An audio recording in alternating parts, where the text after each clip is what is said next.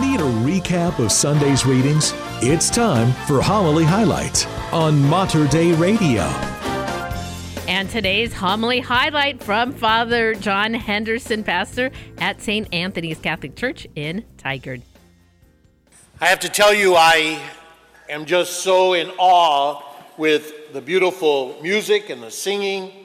And one of the things that we want to really promote here at St. Anthony's is, first of all, recognizing the talents and gifts that each child has, and to help them to develop those gifts and talents and their desires. You know, I can think back a couple years ago when I was in grade school, and I remember in third grade, I remember getting up and reading at Mass, and I was asked to read, and when I got up there, immediately the priest said, "Great Scott! What a loud voice." And from then on out, I was always reading at Mass. And they supported that.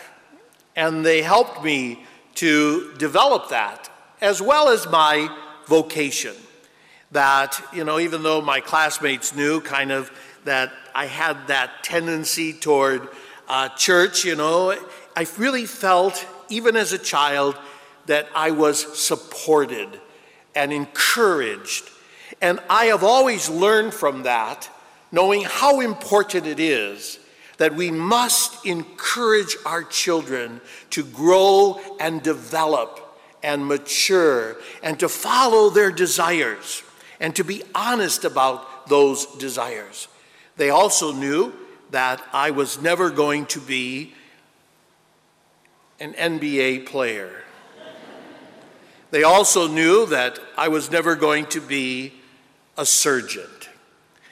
And so I had my gifts, my calling.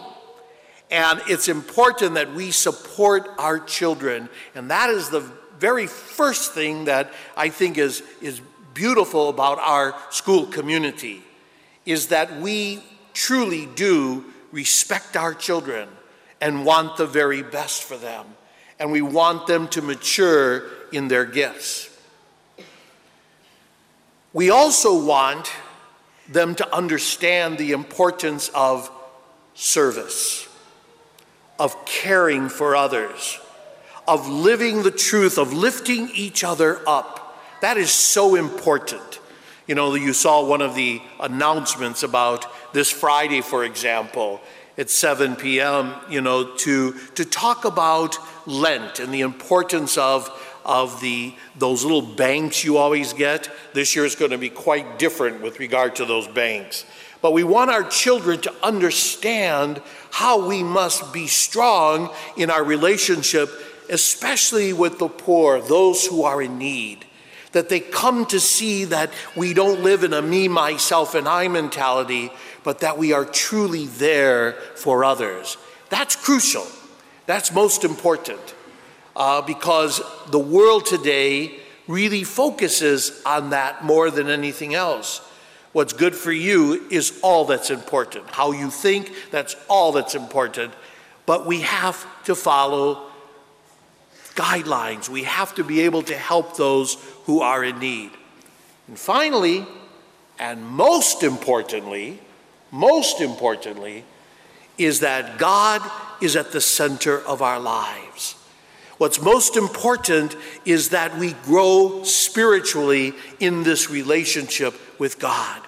Today, my friends, we are presented with a roadmap, a blueprint, so to speak, of how we should be living our lives. And these Beatitudes is not just some beautiful poem. I think that's how people see this sometimes. You know, they just, when I ask them, what do you like about, it's just so beautiful, Father. It's so nice. I just like hearing it. You know, as if Jesus is just sharing some nice poem with everyone. But I have to tell you, when I have this reading from Matthew at my funeral in another 40 years, I want that gospel. But I don't want that gospel to be just we like it. I want it to be that people can see that this person, John, has truly embraced these Beatitudes, this way of life. And that's what we want for our children. That religion is not just some side thing, but that all of us have a responsibility to live these Beatitudes. It's our stairway to heaven. And we must follow that. Blessed are the poor in spirit, for theirs is the kingdom of heaven. No matter how much money you have, it does not mean a thing if God is not at the center, the heart of who we are. Nothing but nothing should get in the way of this deep relationship. You know, I think of another passage in Matthew. Do not store up for yourselves treasures on earth where moth and decay destroy and thieves break in and steal, but store up treasures in heaven where neither moth nor decay destroys nor thieves break in and steal. For where your treasure is, there also will your heart be. Blessed are they who mourn, for they will be comforted. We live in a world of suffering, of pain. We just saw another instance of that this past week. How sad, where we're not caring. And it brings us to tears, thinking, and we are blessed because we recognize Jesus, the suffering servant, who died for all of us on the cross, who had compassion for us no matter what. Blessed are the meek, for they will inherit the land. Now, being meek does not mean being a wimp. One thing I really dislike when people think that to be Catholic, you have to be a wimp or to be spiritual. You know, being meek does not mean that you're a doormat and everyone can walk all over you. No, meekness is about strength under control. You know, some might think that Jesus' meekness means that, you know, he is weak and fragile. What a shame. But Jesus is meek with the power of gentleness and the power of strength that reaches out. Jesus himself said, "Come to me, for I am meek and humble of heart." Blessed are the hunger who thirst for righteousness, for they will be satisfied. We are called to stand up for the truth, to stand up for those things that the world says is okay. And we kind of compete with each other. The reality is our job is to bring God's truth to the world. Blessed are the merciful, for they will be shown mercy. We cannot cling to our grudges or be willing to let go of our resentments. This is sad. Our prayer should always be, forgive us our trespasses as we forgive those who trespass against us. Blessed are the clean of heart, for they will see God. We need to look at our heart. You know, I think of Mary, our mother, whose heart was so pure, so clean, that she could see God's will for her in her life. Blessed are the peacemakers, for they will be called children of God. The word peace is that word that comes from Hebrew, shalom. I wish you every blessing. You know, I think of a passage in the Old Testament in the book of Numbers where we hear, the Lord bless you and protect you. The Lord make his face shine on you and be gracious to you. The Lord look with favor on you and give you peace. And then we have those last two, which are really one.